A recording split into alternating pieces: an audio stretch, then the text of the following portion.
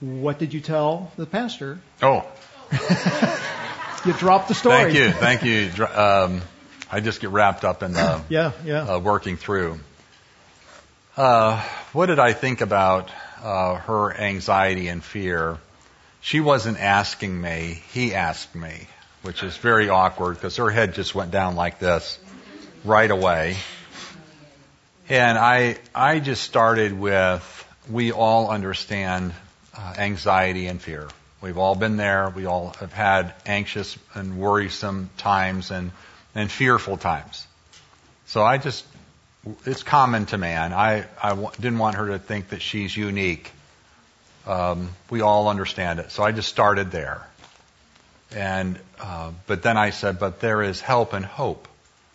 That you don't have to be overtaken by that worry and fear and can still really love God and love other people. And something to that sort of, we identify, but there is help and hope that we can still love God with all our heart and love our neighbor as ourselves.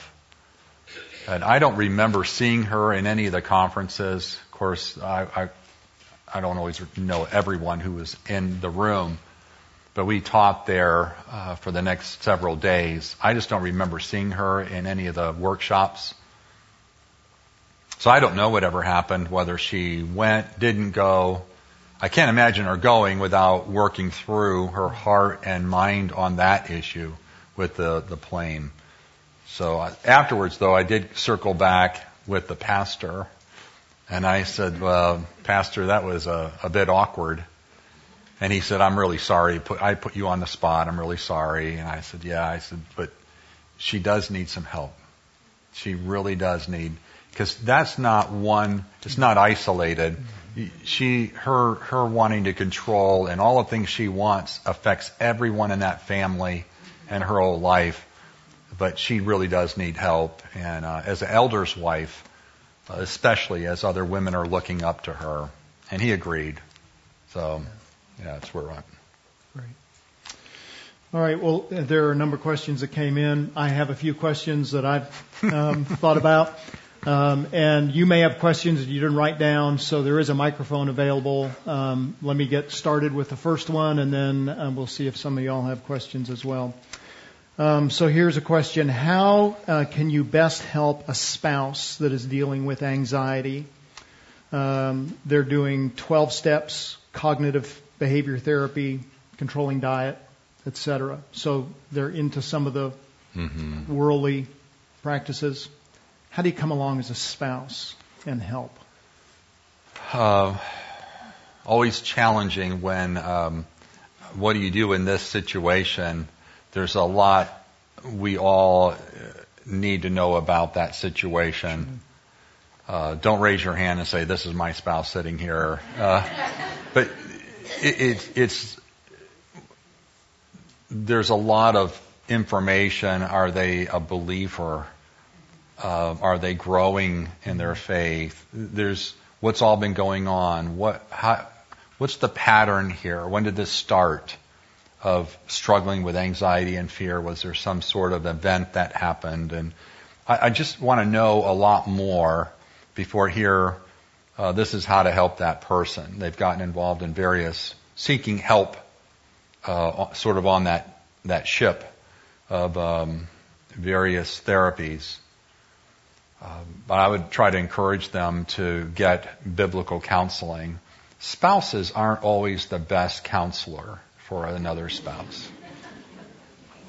And that's not just a preference of mine. That's Titus chapter 2 that even says the older, godlier women are to help the younger women to what? How to love their husbands and love their children. That just means I can't teach my wife, I can't help her how to love me and how to love our children. I need the help of other godly women in the church. And so I would maybe suggest that if it's a husband, that he gets some good biblical counseling. Let the counselor find out all the information and try to help them. I think it's hard to take away the therapies of the world without bringing in the best counsel from Scripture. Yeah. And usually when they see that, they go, "What am I doing with this?" and move that way. Could even the husband maybe just start some practices of family disciplines in the home without overtly addressing the issue, but in a sense coming from the back door with gentleness, which he should be doing anyway, right? Yeah, absolutely. Just bringing God in to the conversations and thought life, and the Deuteronomy 6, just when you rise up, when you lie down, you're just, I want everyone around me to know the Lord's here, we're living for Him, and try to encourage. I have found your chapter, I think it's chapter 15, about how to help a spouse that's in sin. It's oriented towards husbands, helping wives, of course, but honestly, as I've read that chapter, it works both ways. Yeah, there are 14 chapters for the husband to get his life together before he deals with it. That's right. But that really is helpful. Yeah. And I commend that resource to you. How do you counsel a believer that is suffering from anxiety because of consequences from a sinful decision? Let's suppose that they have repented from that sin, but there's still consequences are ongoing. Mm-hmm. Yeah, and depending on what that issue was, I mean, I know of a woman who was very fearful, anxious, fearful, every time she saw a policeman.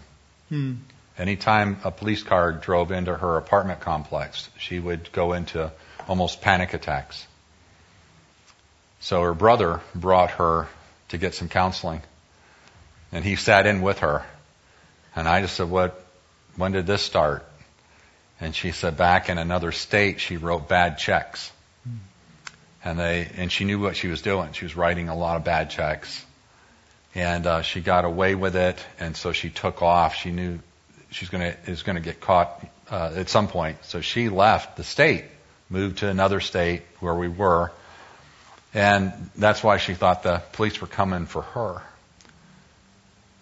She confessed it many times to God, and still panicked anytime she saw policemen, police cars. And so I said, well, there's a way to clean your conscience. We're to have a clean conscience in 1 Timothy chapter 1. A good, clear, sincere faith, but clear conscience.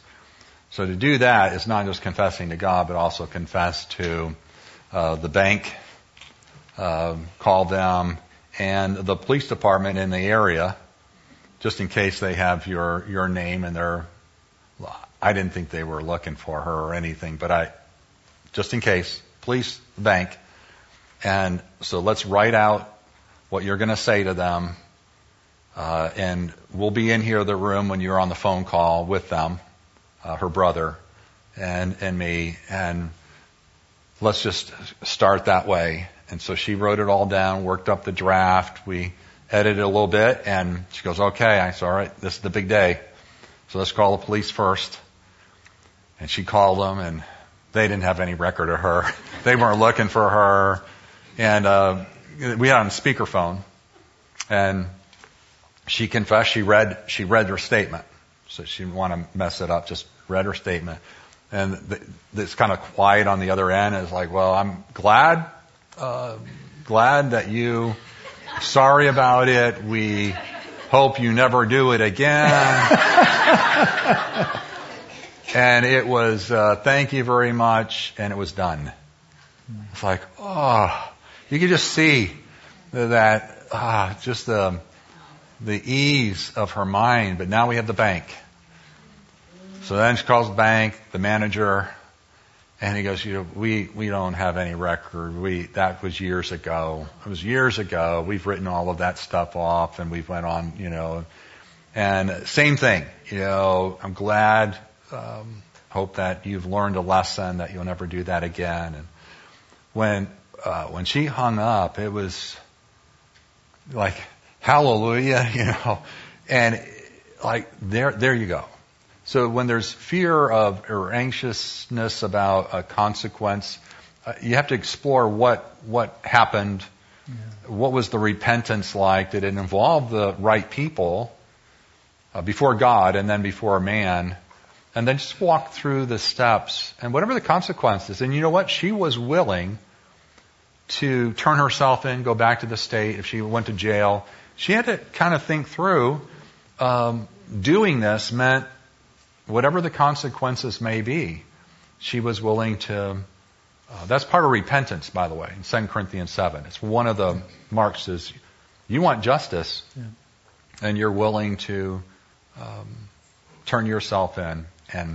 But that was all that to say, I'd have, you know more about the situation and then walk the person through true repentance. And then from there, it's just the regret that you did something like that. That is something that I think every human being has a regret. You don't live in your regrets. It's just when you remember what you did and how shameful, how sinful it was, you have to quickly then turn to Christ. Otherwise, you start wallowing around in it and be accused by the accuser. Yes, I did wrong, but thank God there's forgiveness with him, there's mercy with him, and now I need to move on in the right direction. So, yeah. And feel free. I mean, Terry, you've counseled for a lot of years. No, feel free to jump in. You're the expert. No. So here's a question, and I have a kind of a follow-up to it as well. Could you point me to some examples of worry, concern, anxiety in the Old Testament? So she's not explicit, but I'm going to say maybe some ungodly ways of responding so that you can use as this is not the way to do it, and then this is positively a good way to respond to anxiety and worry.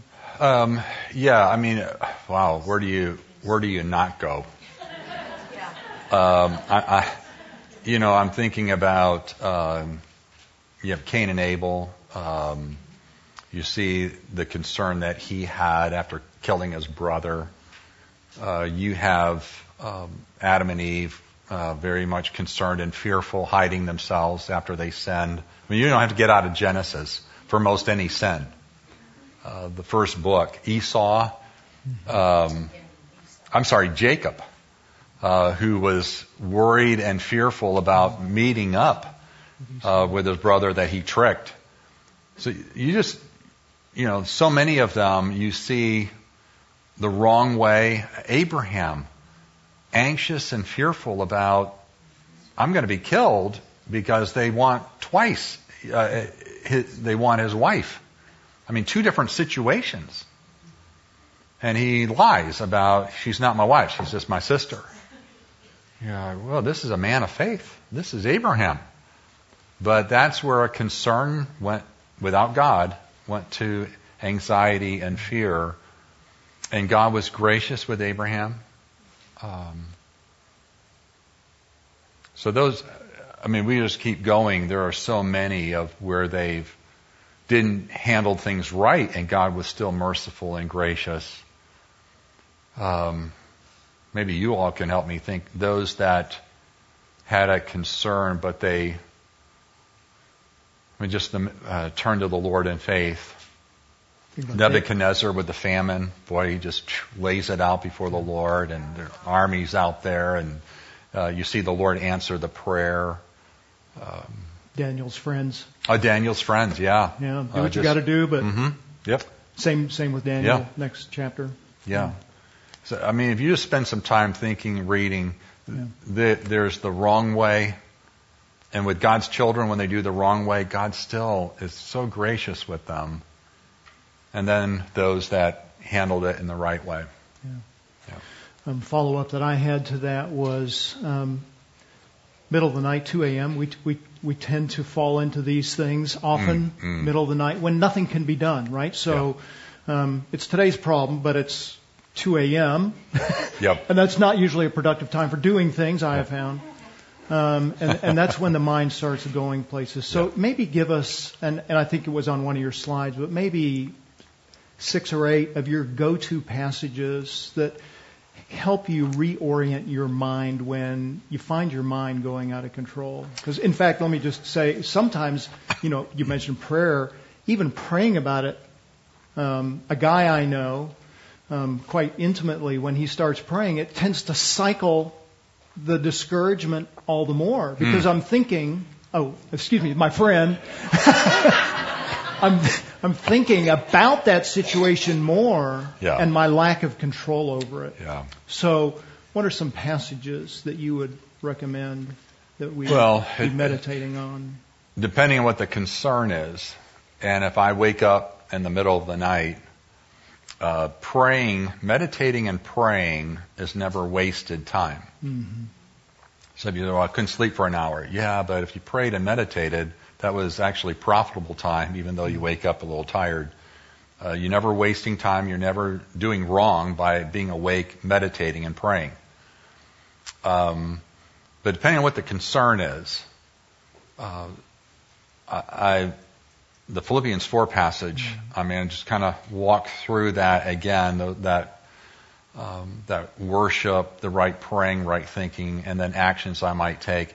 I even have my phone near the bed, and I will turn it on. I have a note section, and I can type a note in, because something will come to my mind like, I need to call that person, or I need to do this, which I'll forget when I wake up in the morning. So some people will say put a pad of paper there that you can just scratch something down, even in the dark if you need to. If you go, I need to do that, then I type it on my phone, and then I go back to bed. So those kind of concerns, things to do. The passages, Philippians 4 is a go-to passage. Titus, chapter 2, 11 to 14, is sort of a go-to passage for me that rehearses the gospel. From our salvation, sanctification to glorification, it's all neatly packaged and just keeps us waiting for the Lord's return right in the middle of it. That, in the morning when I wake up, when I can't sleep, stays on my mind. That Psalm 46, that He is our refuge and strength. The 2 Corinthians 12, it's not my strength, it's Christ's strength and my weakness. I bring my weakness, He brings His strength. So depending on what that concern / worry is becoming, I'm trying to think of a passage or verse that I can go to. That sympathetic high priest in Hebrews 4, the Lord hears, He understands, He can sympathize with us. There's nothing that we're encountering that He hasn't in a deeper, more full way. And He's able to help us in time of need. So those are some of the passages. Different ones will come to my mind, which is really a grace of God, of His Spirit, to bring certain passages or verses to my mind, depending on what it is. But I pray for people too. It's a good time to intercede for people. If you just can't sleep, just intercede. Yeah. And then do ask yourself, probably shouldn't have drank that caffeine drink or eat dark chocolate at... No. Now you've gone to meddling. Yeah. So I do. I kind of think back and say, was there anything that I ate that was a stimulant that... if it's robbing me of sleep, I just want to be careful. I'm trying to steward myself pretty well there, so I don't keep doing the same thing night after night, and now I'm waking up tired every day, and I found Matthew 6 really helpful, and I actually kind of worked through the last part of that, verse 33. Each day has enough trouble of its own. Yeah. And then I will go through a series of questions with myself about that. Okay, is this today's problem or tomorrow's problem? It's today's now. Could be yesterday's, but it's kind of today's and it's kind of tomorrow's. Yeah. Okay, yes, it's a problem today. Yeah. And then the next question is, have I been faithful to do everything I could do about that problem today? Yeah. Well, yes, everything that was reasonable to do for that problem, I did. Right. Okay, I'm content. Yeah. I did what I did. I did what the Lord called me to do. Or no, I didn't. I should have made a phone call, whatever. Now I confess that. Yeah. And then I rest, contented that the Lord's forgiven that. Or, no, it's not something I could have done today. That's tomorrow's problem. Well, I can make a plan for that, and now I've done my work, and now I can go to sleep. And I just have found that to be just a really practical tool on middle of the night. Yeah. In dealing with someone who is struggling with anxiety, fear, and physical effects, do you believe it's wise at times, to use medication as they also deal with issues in counseling? Yeah, when you get into the medications, that can be it's a very, I think, a conscience issue with the person themselves. I try not to get in telling people whether you should be on medication, off medication. We're talking about psychotropic meds, antidepressants, anti-anxiety medications, not diabetes, insulin. But those medications, I'm more interested in why they want the medication. And if they're thinking that's the solution, then I'm not telling them don't take it. I'm just trying to help them understand that will treat symptoms. It won't be the cure. But if they go, I'm going to do the medication as I work on the clear problem that I'm dealing with in my heart, then okay. I mean, it's your choice to do that. One particular guy I know who was given a pretty high dosage and a pretty strong antidepressant. I just encouraged him, listen, I'm not your doctor, but I would look up that medication and read about it. And he did, and he said, phew, I'm not going to be taking that. Usually they don't tell you a lot of the side effects, and that, to me, is the side effects are often worse than the problem you're having. Mm-hmm. So I just wanted him to be informed. He made the choice, no, I'm going to do some other things. Okay, but talk to your doctor about that, but I just wanted you to be informed. He didn't tell you to go read on what you're going to be taking. But I know that is some pretty high-powered stuff, and what I know of you, you're not dealing with anything that would deserve that, but that's your doctor. You talk to him or her, whatever it might be.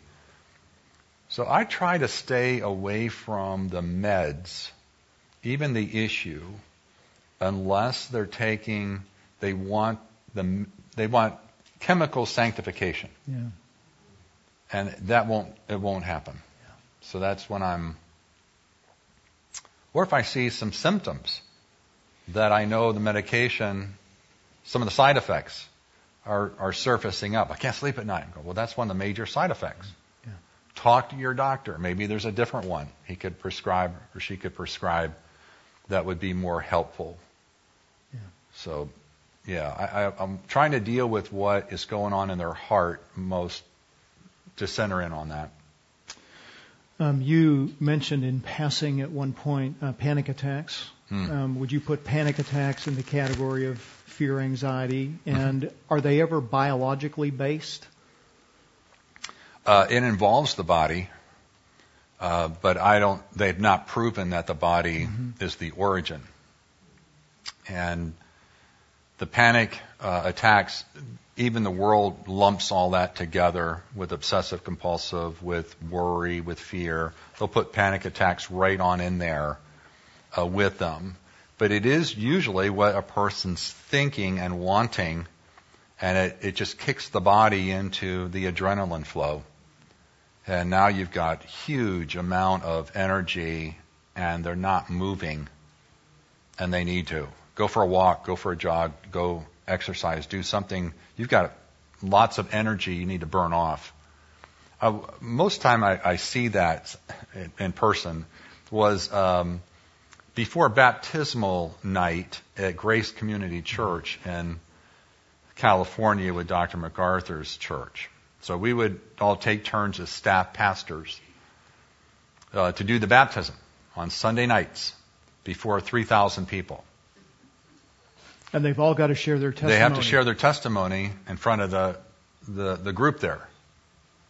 And you start seeing the thoughts of the people. And we start usually around 3:34 on Sunday afternoon, and so there's a group of people getting baptized. And so I would be sitting there and, okay, just go around and share your testimony. And many have it written out. That's fine. They can read their testimony and share it. So they start going around, and then you start seeing some of them going, and the adrenaline, the fear, the hormone there of the fight or flight hormone, it's in them, and now it's starting to seize them up.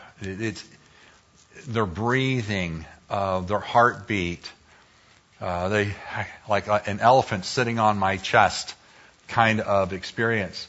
So I want them to go ahead and read their testimony and then get up and just start walking around. Just start walking around. It was a big room down there. Just burn off some energy. Don't just sit there. And so many individuals I've talked with, so I have a panic attack in the car driving home. Well, what were you thinking about? I wasn't thinking about anything. I was thinking about dying. I thought I was going to die. I go, yeah, but what were you? Back up, half hour. Back up a half hour to an hour earlier. What were you thinking about? Oh, they were talking about laying people off at work. I thought maybe I'd be laid off. Okay, and it started. I'm just trying to back up and find out what concerns were going on that triggered this movement. But yeah, the panic attacks is definitely we're an embodied soul. So we have the embodied soul. And when that soul's not doing right, the body just kicks in. And now can't sleep, ulcers, all the things that can come with it, panic attacks. But often that is the case. I wouldn't say it always, but often that's the issue. So with a panic attack, you're essentially approaching it in the same manner. What are you thinking? What are you wanting? What are you desiring? What's motivating, driving you? And then replacing that with that's kind of a biblical desire. Long-term solution. When you start having that again, and maybe go for a walk. Things are starting to kind of move in on yourself. Try to go for a walk and pray, think biblically. If you have a friend, call them on your walk. But don't just sit somewhere. That's it. There are some Christians who say that fear and anxiety are not inherently sinful. In fact, I've got a book in my briefcase at this moment that I'm told makes that assertion. And the assertion is that what makes fear and anxiety sinful is our response to that. Would you disagree or agree with that premise, and how would you answer that idea from Scripture? Yeah, I would probably want to know how are they defining the word anxiety, because it's the same word. Remember, that concern, anxiety is the same term. Yep. So if they're saying, well, it's anxiety, well, I think that's when it's handled unrighteously. But if you just say it's a concern and handle it right, just say anxiety can be fine, I would struggle with the Lord saying, be anxious for nothing. Don't worry in Matthew 6. And fear, if it's the protection fear for the glory of God, sort of that preservation that we talked about, sort of it's a love to protect yourself, to be more useful and fruitful and to glorify God from harm. Yeah, I think that's fine. Or the fear of God would be fine. But fear of man would not be. So I don't know if it's semantics or if there's some passage he's going to different than that. I'll let you know I'm reading the book. Oh, okay. Or I'm going to. I was raised in a home with a very abusive father. Unclear what the abuse is. I'm currently staying in the home with my father, and I'm struggling with fear. Phew. Your counsel. Boy, and it's pretty open-ended and not enough detail, right?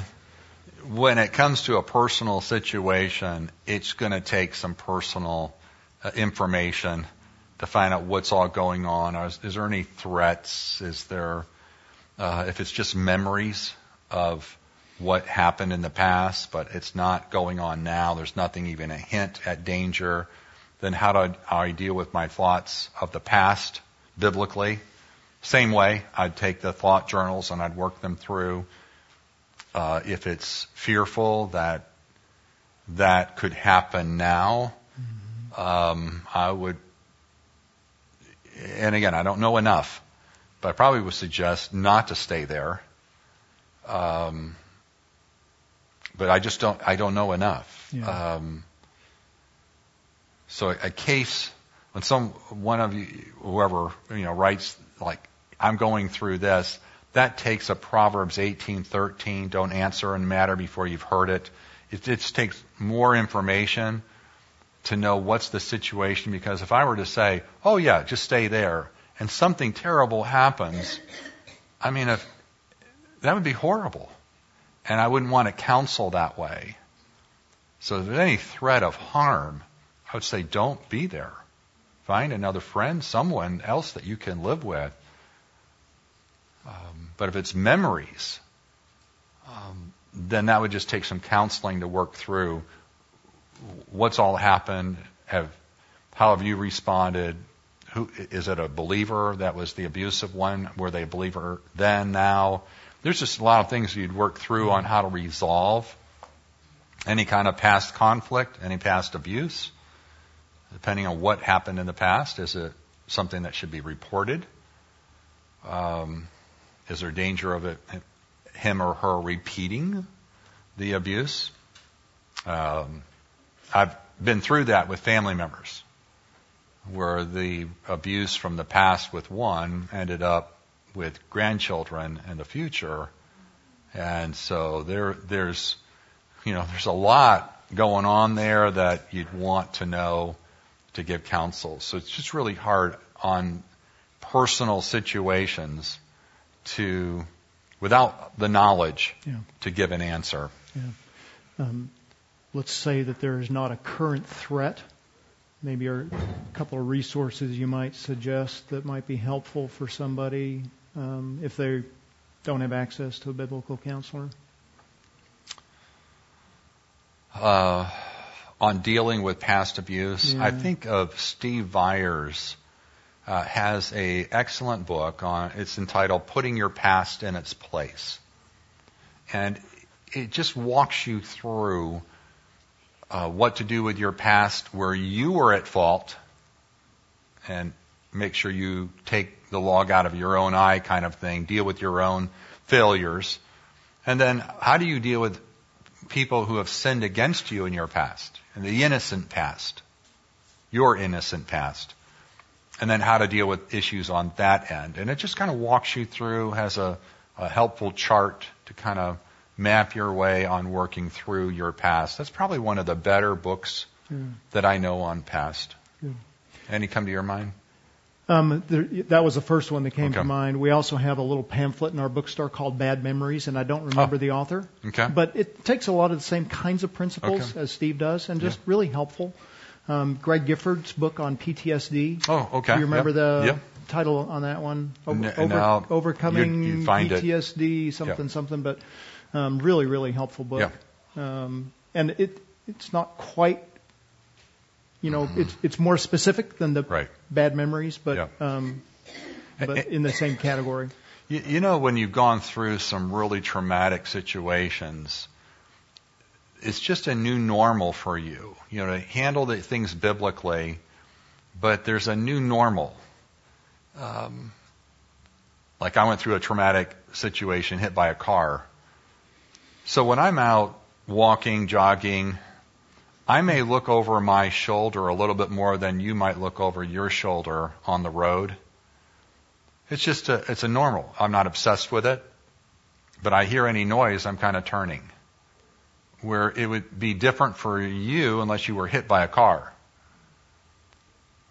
And it's okay. I can still love God and love my neighbor. Now, if I don't want to leave my house, now I'm not loving God or my neighbor. Yeah, that's good. So I don't want the event to prohibit me from loving God and loving my neighbor. But it's just a little new normal for me for anyone in any kind of traumatic event. And it's an opportunity for God to grace you with strength during that time. So it's an opportunity to grow more like Jesus, but it's a little different normality for you since you encountered that than maybe other people. Yeah, good. In your booklet, Anger, Anxiety, and Fear, you say on page 6, anger is always accompanied by other sins when it is tolerated, unconfessed. Mm-hmm. Is that true also of fear and anxiety? Yeah, I don't always like to say always. That's always a thing. I probably go back and edit that most often. Probably can't think of an exception, but always is kind of it often goes with attending sins. Anxiety, fear, and anger. If you let it go, other sins come in. So for Abraham, his fear, the next attending sin was lying. So I wouldn't counsel Abraham about lying. It's his fear. Most people, when they're fearful, lie. So anger, then you'll say things, you'll do things. And that's why anger is like murder. It just leads to hurting people more and more and saying things and not dealing with them. It's a hateful thing in relationships, anger. So I would say most often. I can't think of exceptions, but I'm just probably be safe by saying most often. What are some things you would typically see that attend fear and anxiety as corollary sins or sins that flow out of? Isolation is a big one. That's why all the phobias. Mm-hmm. You begin to isolate yourself from people, from circumstances. I remember one person, she wouldn't come with her husband for counseling because they'd have to cross a bridge. And she was fearful of crossing bridges. And so I talked through issues on the phone to try to help her with thinking through that. So isolation, usually relationships are unreconciled and even broken over I refuse to love an individual when they need to be loved. And so I'm going to refuse to do the 35 one another's. So I'm going to be unloving. I'm going to isolate myself. Other things that come to your mind, I'm just trying to think out.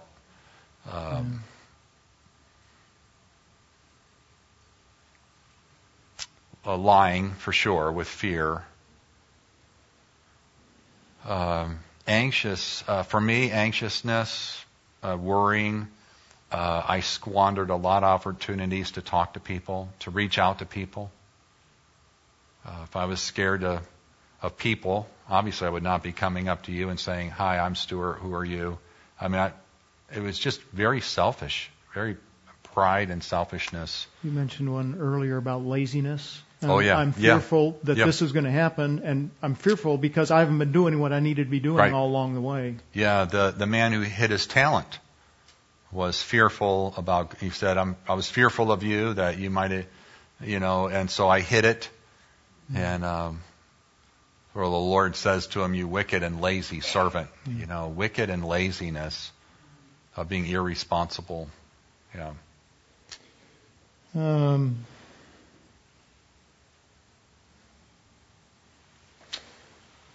So one particular manifestation of fear and anxiety is OCD. All right, so people trying to control their circumstances in a variety of ways. Maybe some resources that you might recommend for that, or is there anything different that you would do in approaching that person and helping them than what we've already talked about? Yeah, if a person was diagnosed with that or self-diagnosed, I'd want to get a full story, timeline, how far back this goes. It did just start last year, last month, during COVID, or way before then. Just want to get to know what's most important to them. No sin is ever isolated. It just kind of moves off into various areas of their life. The COVID thing has upped the anxiety, as I mentioned, 28% in 1 year of the stats. As far as resources, Steve Viers counseled a man with OCD in the Counseling the Hard Cases book. And very helpful to read through how he helped a guy with obsessing over a particular road signs or numbers or something like that. There's booklets I've seen, but I'm not sure if it was in the Lifeline series on OCD or CCEF, but I've seen some on OCD. But I find that a person, one, that they want certainty. Control and certainty are like two major idols going on, idolatrous lusts. I have to be certain I have no germs on my hand. I have to be certain that door was locked, and so I'll check it 20 times. I just have to be, it's excessive. But you want to find out, what are you wanting more than pleasing God, and loving other people? And you can just see self rising up more than the Lord and other people. It's about me. And that all idolatrous lusts are self-serving. I'm being selfish. And I'm being deceived. So there's a couple of the heart issues that come out. But Steve's chapter was very helpful, just kind of walking through, helping an individual. That's good. Yeah. That's good. All right. Well, I've got 3:00. I'm assuming you can hang around for a few minutes yet. If you have further questions, feel free to ask. And as I said at the beginning of the day, if you've been kind of had your interest piqued and said, this was helpful, but I need more help. We're here to help you. That's what we do. That's why we're hosting this conference. And we'd love to come alongside you, counsel you if that would be a benefit.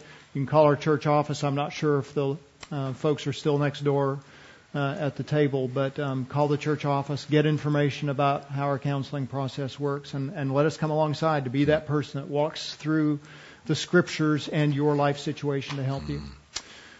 Stuart, would you give thanks? Absolutely. I just want to thank you all for coming. It's good to see all your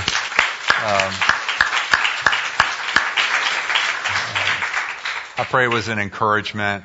A lot of prayer has been gone into this just to encourage you, that the Lord would encourage you with His Word. Thankful for this church and its commitment to Christ and His Word and reaching out to people.